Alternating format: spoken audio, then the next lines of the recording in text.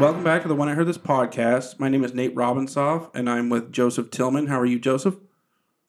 Absolutely grand, my man. This is the second part of the Church Hurt episode, and we will be getting started with that right now. Okay, so personally, what have you seen? So what type of church hurt have I personally seen? Yeah. Unfortunately, every one of the ones I listed above, I've seen. Okay. I've seen them, or I've experienced them, or I've had family experience every one of them. Okay. So as a pastor, you see and hear all the things. Yeah, I see and I've experienced. So it's not just secondhand knowledge, it's firsthand experience as well. Is there anything close to what we're talking about in the Bible? Yeah, so I mean, obviously the phrase church hurt's not used, right? But there is an example of church hurt that comes from leadership in Scripture.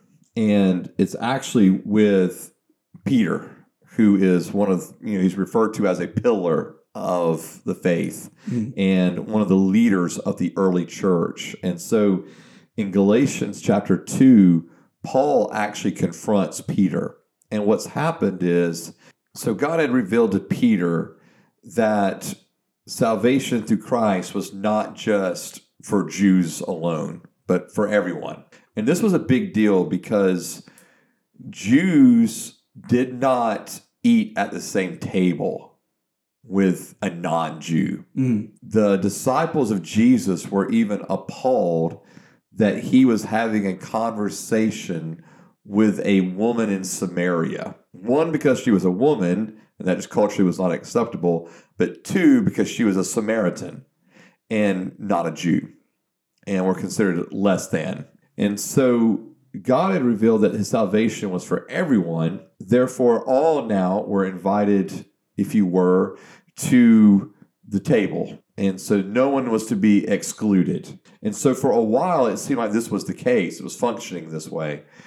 But in Galatians chapter 2, what we see is that Paul is now confronting Peter because Peter has now shifted gears, if you were, and has kind of reverted back to his old Jewish ways and now excluding the non-Jews from the table. And so I'm trying to try to picture you're a non-Jew, you've come to know Christ, you've been accepted in, and the whole church welcomes you. Okay? Jews, Gentile alike. They're all welcomed. And now all of a sudden you're being told, you're not quite good enough to eat with us anymore. Okay. And so almost like you're second class is how it would have come across. And so Peter had reverted back to this. Paul confronts Peter, and Peter repents from it. And so I think that's one example of where we see this idea of quote unquote church hurt, of being, I can be hurt, I can be offended, I can feel rejected. That would have been having a pretty big, Peter was he's like the man, right? And all of a sudden now he's rejecting you. He's the one that has the book that lets us in. Right? Right. Yeah, he's up there at the pearly gates. Wow, he doesn't have a good resume for that. Who is this guy going to actually let in? Right. And so that's one example.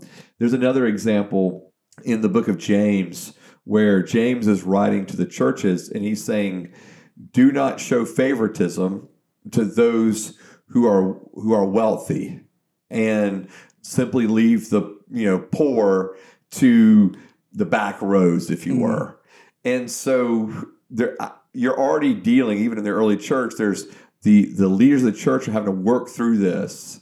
And anytime we feel rejected because of ethnicity or social status, or we just don't quote unquote fit in the with the group, right, and you feel rejected by the leaders, that can lead to church hurt. So those are a couple of things that you can find in Scripture. That was very cool to hear. Okay. I did not know that story. because Gentiles, right? Mm-hmm. They did nothing. They didn't even do anything wrong. No, nothing They wrong. just were. Yeah. And there was I guess, now arbitrary point of separation between this group of people and this other group of people. And for some reason, they were out. Correct. And that lines up pretty well. I mean, like, Yeah. that cool. Yeah, absolutely. And for those that have, experienced church hurt, especially like via racism, Right. I mean, that's exactly what this is talking about here. When I've heard it say before that, there's not racism addressed in Scripture, that's actually not true. You find it here with the Jews and the Gentiles, and that's probably a whole other podcast in and of itself too. Right. But the reality is that there's already so many of the letters are dealing with the relationship between the Jews and the Gentiles. And so you're already dealing with that aspect of church hurt from point one. Why does the church allow this to happen? And I guess, does it know it's happening? Like, this is a new term, I guess. Like, has anything been addressed about this? Does anybody even know to address this? Are we going to address this in 30 years from now, which is how the church does everything? Right. Like, no, I think there's always been church hurt without using that phrase. okay. And so, I think the use of social media has allowed that phrase to become really popular, but also not just popular, but it's allowed people to express your voice. And also you realize now, because of social media, holy cow, there's a lot of people that have been hurt by church. Right. And so it's not just like this one random person that gets mad and leaves the church. There's actually legitimate reasons people stop going to church. And it's not just because they're quote unquote backslidden or that they have chosen another way. Sometimes it's because the church really has legitimately hurt them. And there just wasn't a voice or a platform for there to be a voice for it before, where now there can be. But no, I would hope that most churches are aware that this is going on.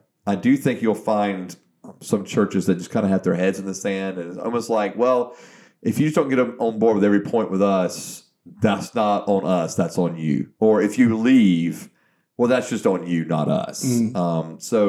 I do think there's probably some of those churches that are out there, but I do think most churches are probably in touch with the fact that individuals leave church at times because they're hurt, or they stay. I mean, church hurt doesn't necessarily mean you leave the church, right? You can stay within church being hurt by that church. Or you can maybe leave one church and go to another church because you've been hurt. And so, no, I do believe there's an awareness. And I do think the awareness has only grown because of social media, the use of this phrase, individuals speaking out about it. I do think there's probably a larger awareness of it. Why does the church allow it to happen, though, if they're so aware of it? Church hurt happens because people are involved. And I'm not excusing it, but I'm just trying to be honest about it. Right. Where there are people, especially people that we see often, that we're invested in doing life with, we will experience hurt. And so this is true in families, our jobs, church, other social groups that we're a part of. I don't know if the church is sitting there going, we're just going to allow church hurt to happen. I do think that when people are involved, that there's going to be these types of offenses. I will say, on a leadership perspective, sometimes church hurt is just allowed to happen. In other words, if you've got a senior leader that is just on an ego trip or a power trip or whatever, and he's belittling people, demeaning people, he's not held accountable to anybody. Someone in that church has got to stand up and say, this is not okay. I know that in some circles, there's this phrase like, don't put a hand to the man of God. Don't touch God's anointed. That's just, I mean, anyway, I could go off on a tangent on how bad the exegesis of that language is from the because it comes from an interaction with David and Saul, King Saul. And so I could go into that. But the point just being is that church leaders need to be held accountable. Like we all have to, as a pastor, I've got to be able to answer to somebody. Someone has to be able to be in my ear to say, Joseph, you didn't handle this correctly, or we're seeing this pattern in you, and we're concerned, and we need to address it.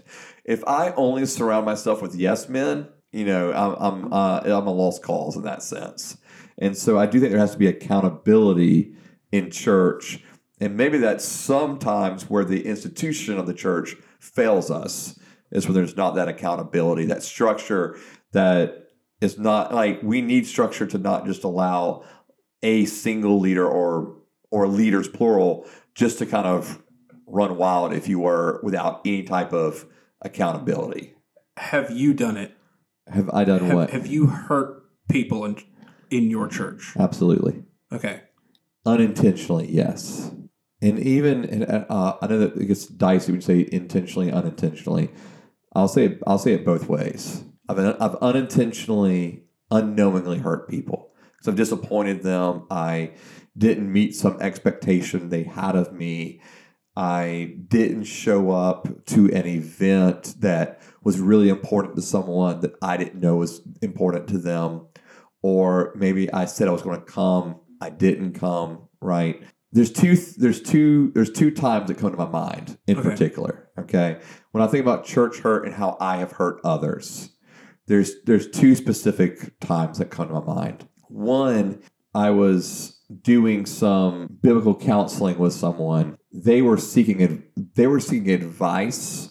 I pretty much gave them an ultimatum. And so, in other words, I was seeing a dysfunction in a dating relationship, I'll put it that way. And I was like, you need to end that. I was giving an ultimatum. That to me is overstepping my bounds as a pastor and a leader, right? Like that I should be able, because I have to treat people as autonomous individuals, that they have their own ability to make decisions, and that boundaries exist where I can't come in and control someone else's life and decisions. So that was the boundary that I crossed, because I was going over and basically I was saying, I'm eliminating choice from the equation, and I am dictating to you in this relationship.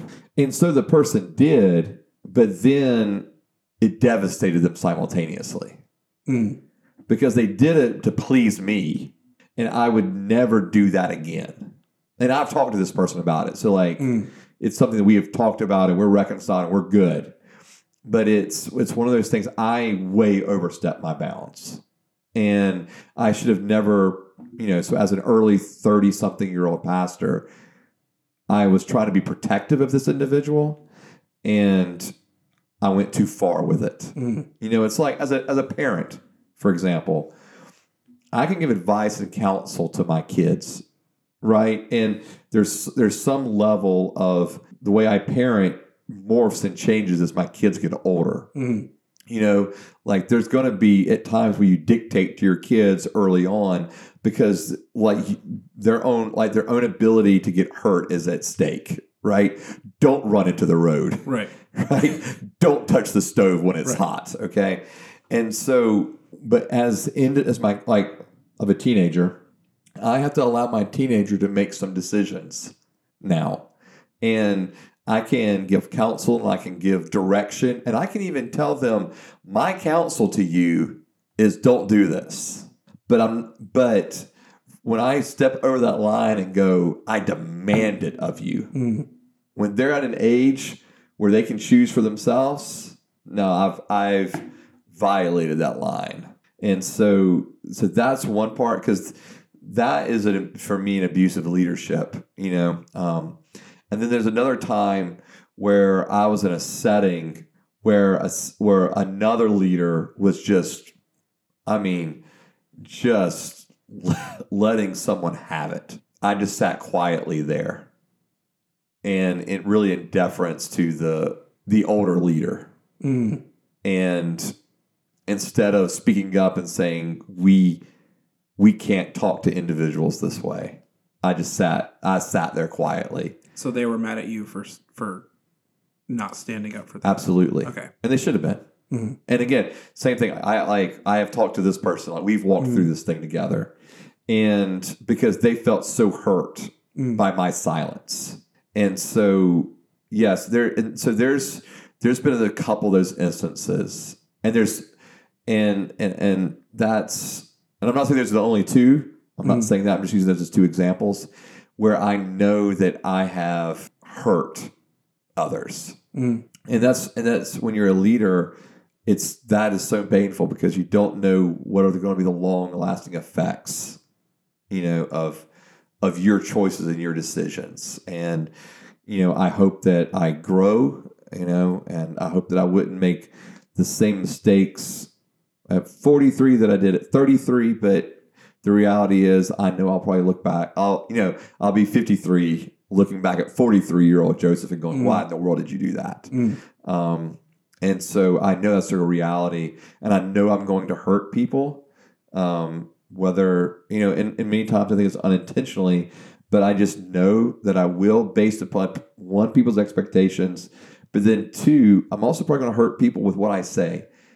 If I'm speaking as much as I speak on a week-to-week basis, right, on a Sunday morning and on a Wednesday night, throw in a podcast, the reality is I'm going to more than likely hurt someone as well. And even though I don't necessarily mean to.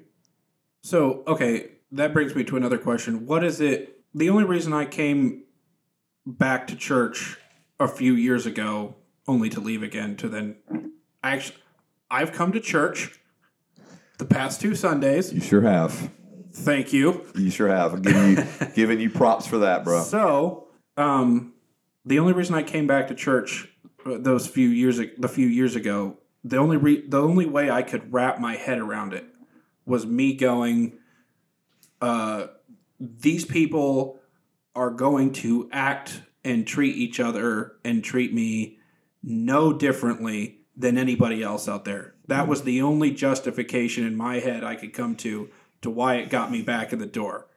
So that's where I was then. I held church people and leaders to the same standard, and maybe in fact less of a standard than everybody else. Wow. And so for me and anybody else, what is my part in this? Like, when you did that to that other person, where should they be at? How should they think about it? Okay, so in other words, how does the individuals on the other end of the 2 examples that you just gave prepare themselves for potential situations like this to happen with their leadership or with somebody else in the church? Yeah, because you do want to believe that your leaders have your best interest at heart. You do want to believe that you can trust your leaders to protect you and to, again, always do what is best for you. So I think in many ways, it's similar to the way a lot of us feel about our parents. We want to believe they have our best interest at heart, and we want to believe they're going to protect us, and always say the right thing. And the reality is they're not. Even the best of parents are not always going to say and do the right thing. But then you grow up and realize they're just people. Right, you grow up and realize they're just people. For leaders, for example, the 2 examples I gave, so both those individuals that I mentioned, I was very close with.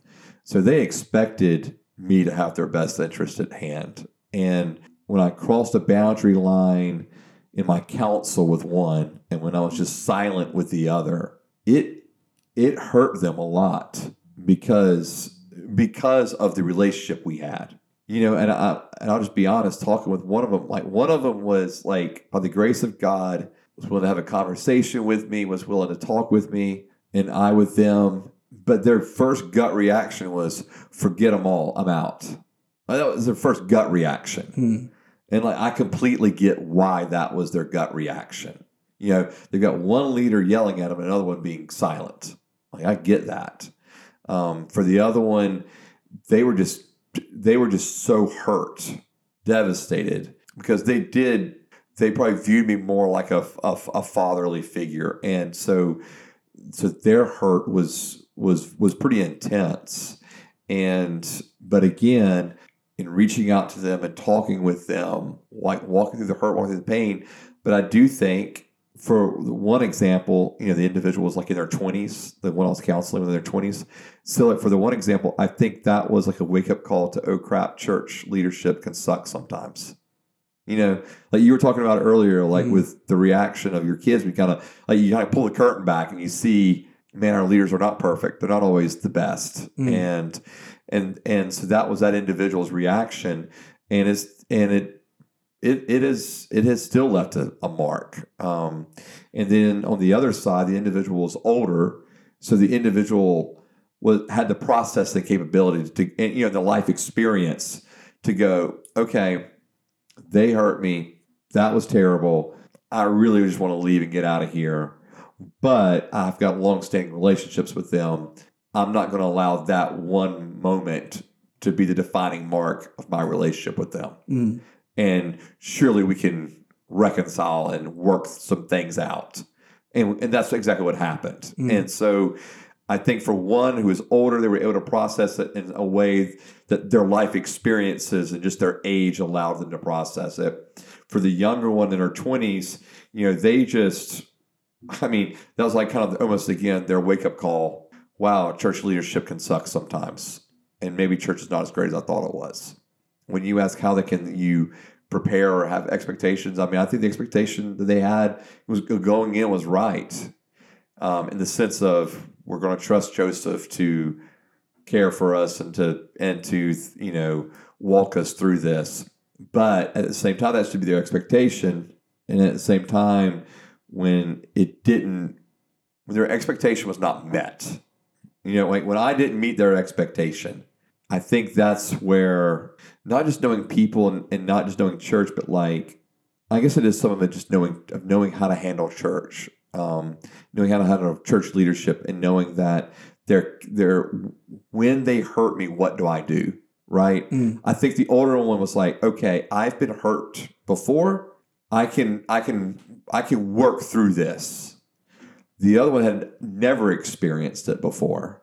And so for this individual, it was, what the crap do I do now? You know?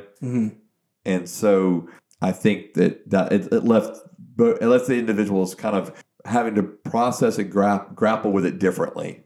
But I'm just thankful that I was able to have conversations with both, and, you know, usually multiple conversations with them to walk out this thing where, you know, we actually are reconciled. You know, I am actually reconciled with both of these parties. And I think a big part of it is me acknowledging my error in it, and that I can't just sit there and go, well, you know what? Too bad. Suck it up. Sorry. Or even just, you know, sorry I blew it. But, right. You know, and just blown it off. But no, I owned it, and I realized the hurt that it instilled. We got other members. Yeah. It'll be fine. Exactly. No, I can't do that. Like, right. Own it, ask for forgiveness, and know that I've got to build their trust back up over time. So, how should the church be managing people's expectations of itself in this area? Like, I grew up in church and eventually ended up thinking of it as the people there and the institution know better than anything else. How do we, assuming I'm not alone, right? Which I feel like I'm not. How does the church manage the expectations of people growing up in it, or of new members of the church? Because I feel like, honestly, that this is sort of the same thing for people who are brand new Christians at 35 or whatever. Yeah. And have gone through all of the things and finally find this group of people, the Christians that are, Like, I thought you guys were horrible, but, you're not that bad. And then, oh, wait, you are. You are that, I ended up in a bad one. Oh, you are that bad. Now I'm off to the next thing to maybe make me feel happy. Like, how does the church manage expectations instead of coming across the way they do? Man, that's a good question. I think I mentioned this earlier, and I'll refer back to it, but just that leadership has to create a space in their talking of who the church is and our expectations. And I guess I'm sitting here and I'm thinking on a couple of different levels. One is that I know that people in the church as a whole just don't all suck. Right? Like, not everyone is hurting somebody. Right. Not everyone is offending someone. Like, there are people that are genuinely loving and caring.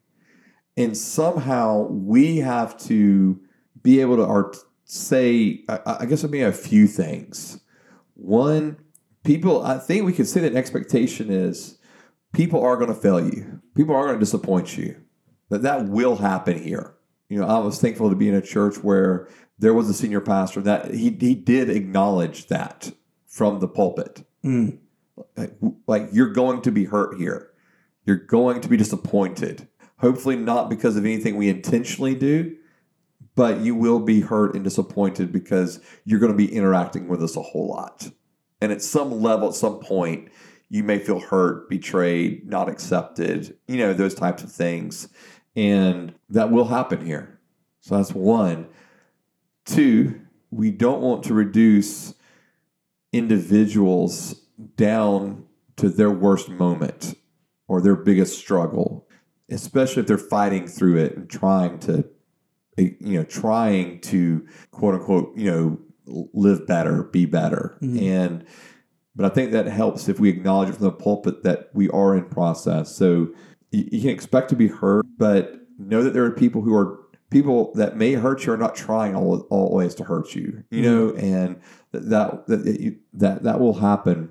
And then three, there are people here that are loving and caring over the long haul with you, with people, and that are accepting, even if they disappoint or they cause you to be offended, whatever it may be. Every once in a while, I hope you look at the total view and scope of your interactions with them, relationship with them, life with them, and go, okay, but that's not who they are. Now, at the same time, I think talking about expectations, man, the expectations is sometimes there are people that, I don't know how to phrase this any better. Sometimes there's people that in the churches that are just jerks, or just that are not acting in a Christ-like behavior or way, or maybe that are not even Christian at all. And, there is that conversation of kind of wolves in sheep clothing, And so I don't want to, here's what my concern is. When I say things like, let's don't relegate someone down to their worst moment or their worst behavior, I also don't want to minimize it, one, but then two, there could be individuals that are actually, sexual predators or that are there. That is who they are. They are their worst behavior. And so I'm careful when I say things like, I want to be careful when I say things like that. But I do think the expectation is, hey, we're going to talk about it. We're going to be honest about it. And we're going to try not to set everyone up on a pedestal. One of the things that I even warn our congregation against is don't set up people on pedestals that you don't know very well. Right.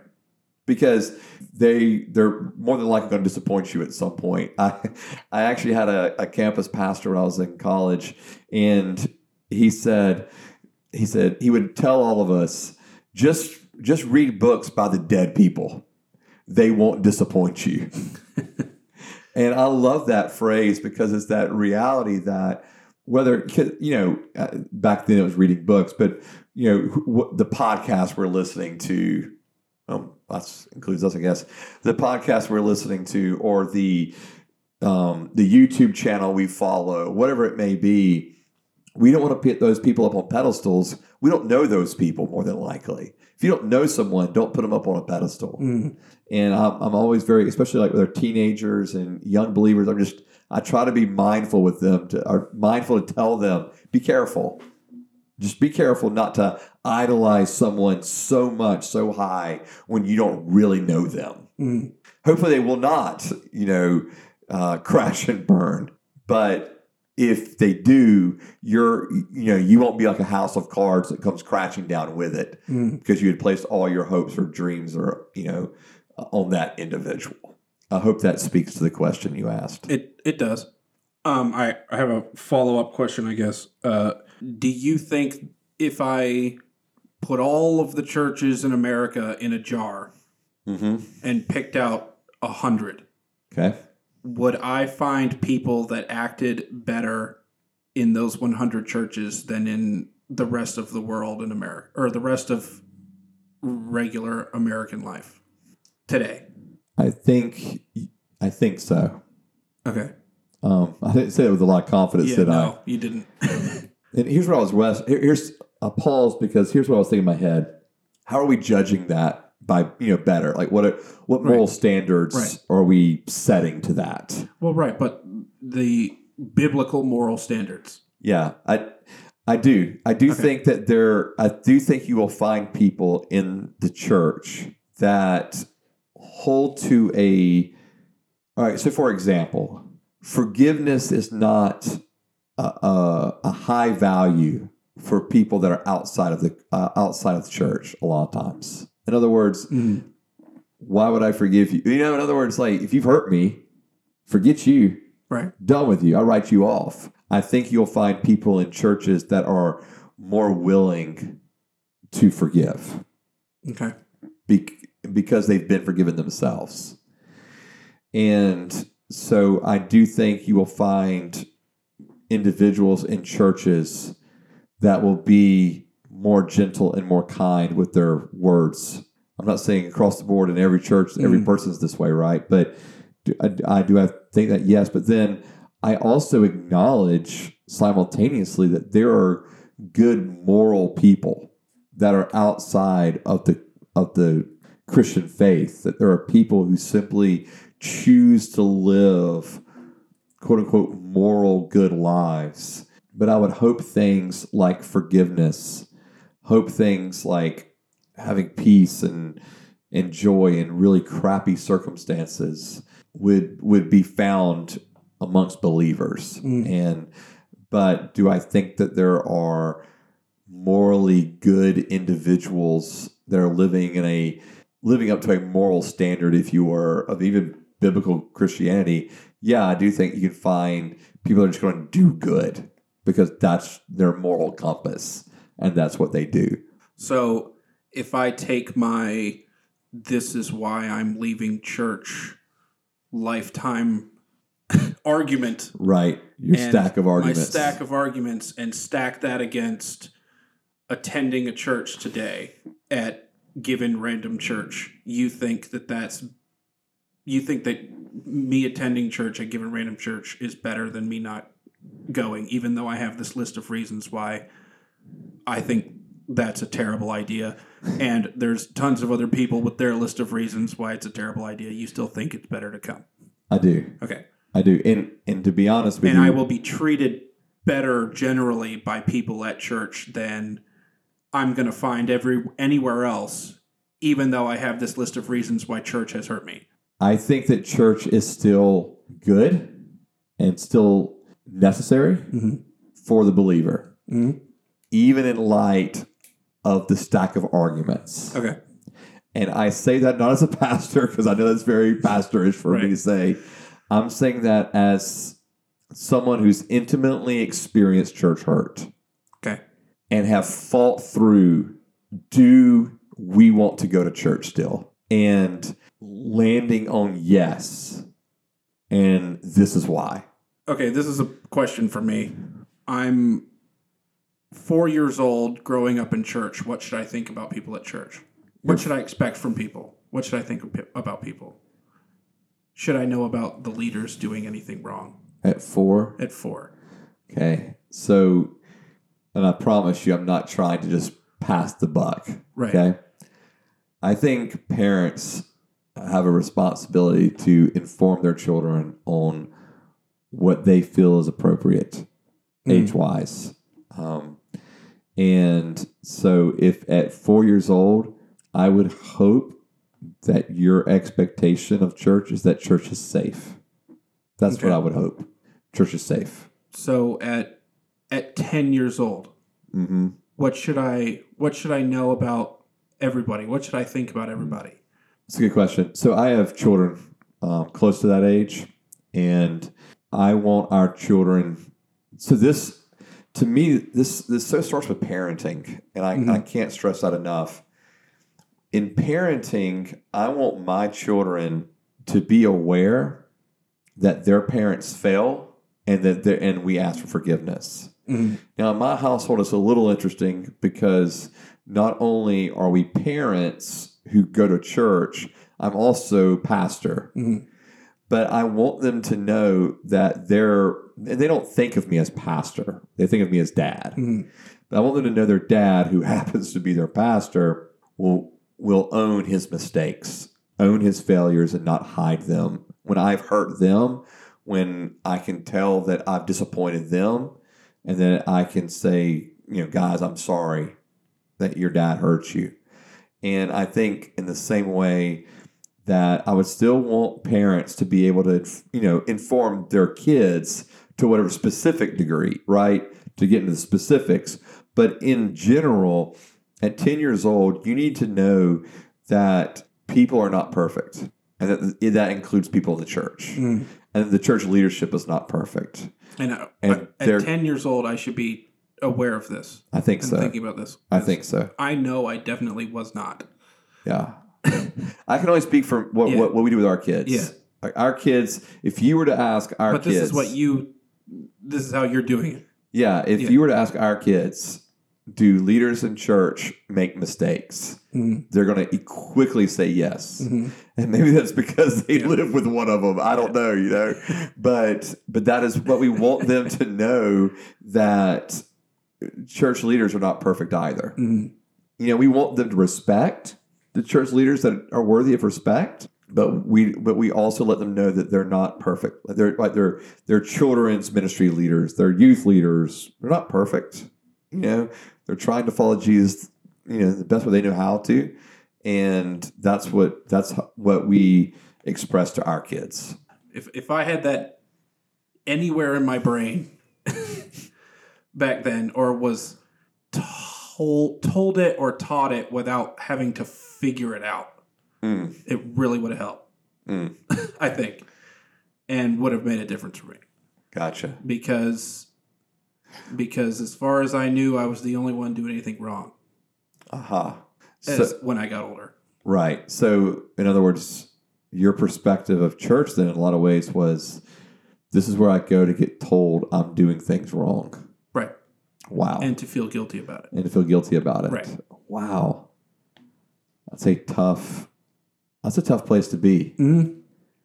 That's a tough psychological place to be for a kid, for a teenager, for an adult even. I think we have to lay proper expectations for our kids. And then if your child's in middle school or high school, and there's a leader that falls morally, and that leader's no longer there because of it, tell your kid what happened. Don't hide that from the child. Tell them, you don't have to get into all the details, but hey, the pastor had an affair, or the pastor stole money, or we found out the pastor was an alcoholic, or whatever it may be. I think at that age, if you see him again and he offers you a ride, don't get in the car. Bingo. But I think at that age, middle school, high school, they're old enough to hear the truth. Yeah. Okay. And then it helps them have proper expectations. And like what you talked about earlier, they're not wondering, why is this person just no longer here? Right. They know why that person's no longer there. And then we as parents, because we're still parenting them at that point, their ages, we have the opportunity to help them walk through that and process it. And I think that's a huge deal. And I think oftentimes kids, this may go back to what you were talking about earlier, kids are not just sheltered from the world. They're sheltered from processing hurt, pain, struggle. Right. When they really, as parents, that is the great, no, I don't want any person to have to go through, church hurt or church leadership moral failures or those kind of things. But if they do, here's how we process that. We can walk our kids through that and teach them how to in a healthy manner, engage with their hurt, with their pain, and how to process that and still love Jesus and his church. I think that's an opportunity that we have as parents to be able to do that with our kids. So another future topic is raising your children. Yeah. It's just going to be a really long one also. Yeah, raising our children, in particular, raising our children in church. In church. Yeah. Okay. Yikes. So, all right. So we're going to do this again. I am a church goer. Mm-hmm. I should expect people at church mm-hmm. to behave better than people I see out there. Mm-hmm. And if I'm not a church goer, I should also expect people at church as a whole to be better than people who don't go to church as a whole. Yes. And I'm making the distinction church going and not church going. Okay. That's a fair statement. Sure. I should also hold the leaders to a higher standard than either of them. Correct. And especially a higher standard than people who do not attend church. Correct. And that's leaders all the way up to the top. Correct. Okay. I should also expect / be conscious and mindful that people at church are going to hurt me, even though I am supposed to also simultaneously hold them to a higher standard. Yes. Is that a good way to put that? Yes. Okay. Yes. And so when things happen, I should feel hurt by them mm-hmm. because I held them to a higher standard. Mm-hmm. But I also should have known that something like this could happen. Mm-hmm. And I should have known that something like this could happen when I was 12 years old, mm-hmm. 10 to 12 years old. Yes. So at that point, I should be aware that I'm entering this world of knowledge about more things and more experience in life, and people are going to hurt me even though I should stick with these people. These people are going to hurt me less than people out there who are not going to church on average. On average. Yeah. Okay. I won't say, because there's going to be times there Yes. will be people who will hurt you more. Right. So. There are going to be times that people will hurt me more, but as a whole, this is a better path for my existence. Yes. Sticking with these church-going people. Yes. And you still believe that in America today, given our random sample of churches. Yes. Okay. I do. So, also, if I am a person who is unhappy with everything else that's going on out there in the world, who is not a Christian or churchgoer, and I start going to church / am a Christian now, I should expect to probably be hurt pretty quickly because it's bound to happen somehow. Yeah, I don't know if it'll necessarily happen quickly. Okay. But I do think it'll happen at some point. The reality is the closer we get with people in relationship, right, the more prone we are to be hurt by them. And so, and we're always, when we use the word hurt, we're also being mindful of the degrees of hurt. Right. And so I hope you don't run into hurt quickly. Right. But do I believe that you will be hurt? Yes, it's because we become invested into relationships. And anytime we are invested into relationships, we will become hurt at some level. Okay. If the hurt at a particular church or from a particular group of Christians becomes too much for me personally to handle. Mm-hmm. Finding another group of Christians in another church is still a better option than anything else. Than finding than not going to church and trying to interact with people who do not attend church. Right. Okay. Yeah, we don't want to project onto every other church that they're going to hurt us in the same ways that maybe the present church we're at is. And I do, as a leader, I would hope that you've come forward, talked to the leadership about it. Hey, I'm experiencing, I'm hurt, I'm disappointed, I'm offended, I feel betrayed, I feel rejected, I feel whatever. I'm coming to the leadership, I'm expressing this, and if there's nothing done about it, right.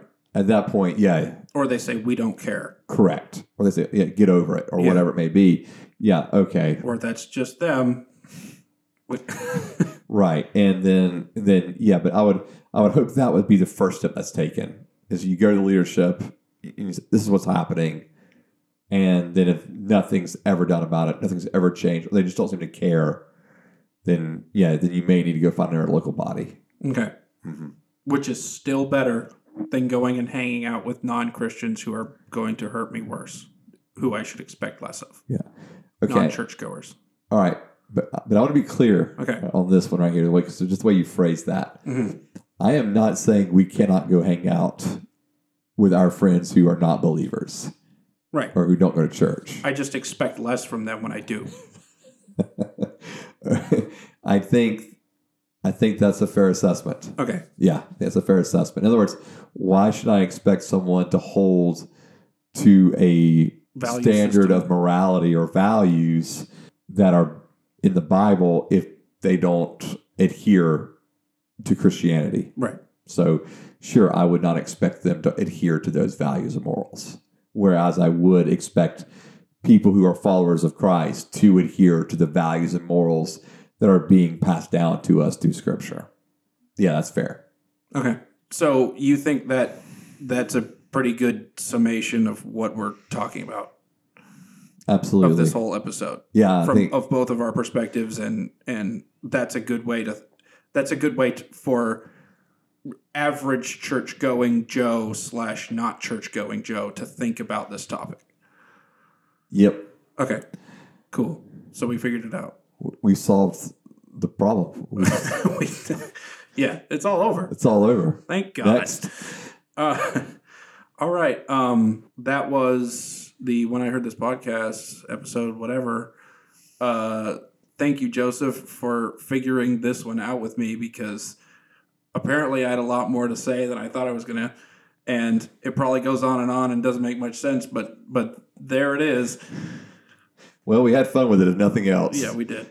Good conversation, too. Good conversation. I think it was really helpful for me to actually talk this out and get to a place where I can think about it in a way that like makes step-by-step sense for how the church actually goes about trying to make this not happen as often as it does. Sure. Because the ultimate problem is people leaving because of this. Right. And thinking something else is better. Right. And preparing people for when they do experience church hurt. Right. And so their first reaction is not to just get out. Right.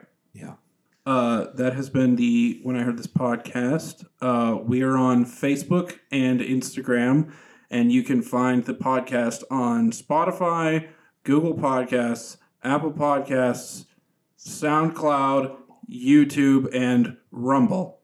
And Joseph, we are on Instagram and Facebook as a podcast, but you are also on Instagram now because you have made an Instagram. And what is your Instagram? Rev_Joe_T. I really liked it when I saw it. Yeah. Rev Joe T. Rev Joe T. Pretty good. And I am Nate Robinsoff, and you can find us individually if you care. But definitely go like the pages on Facebook and Instagram for the podcast, and go find us on all the things. And we will see you next time. Thank you. Bye.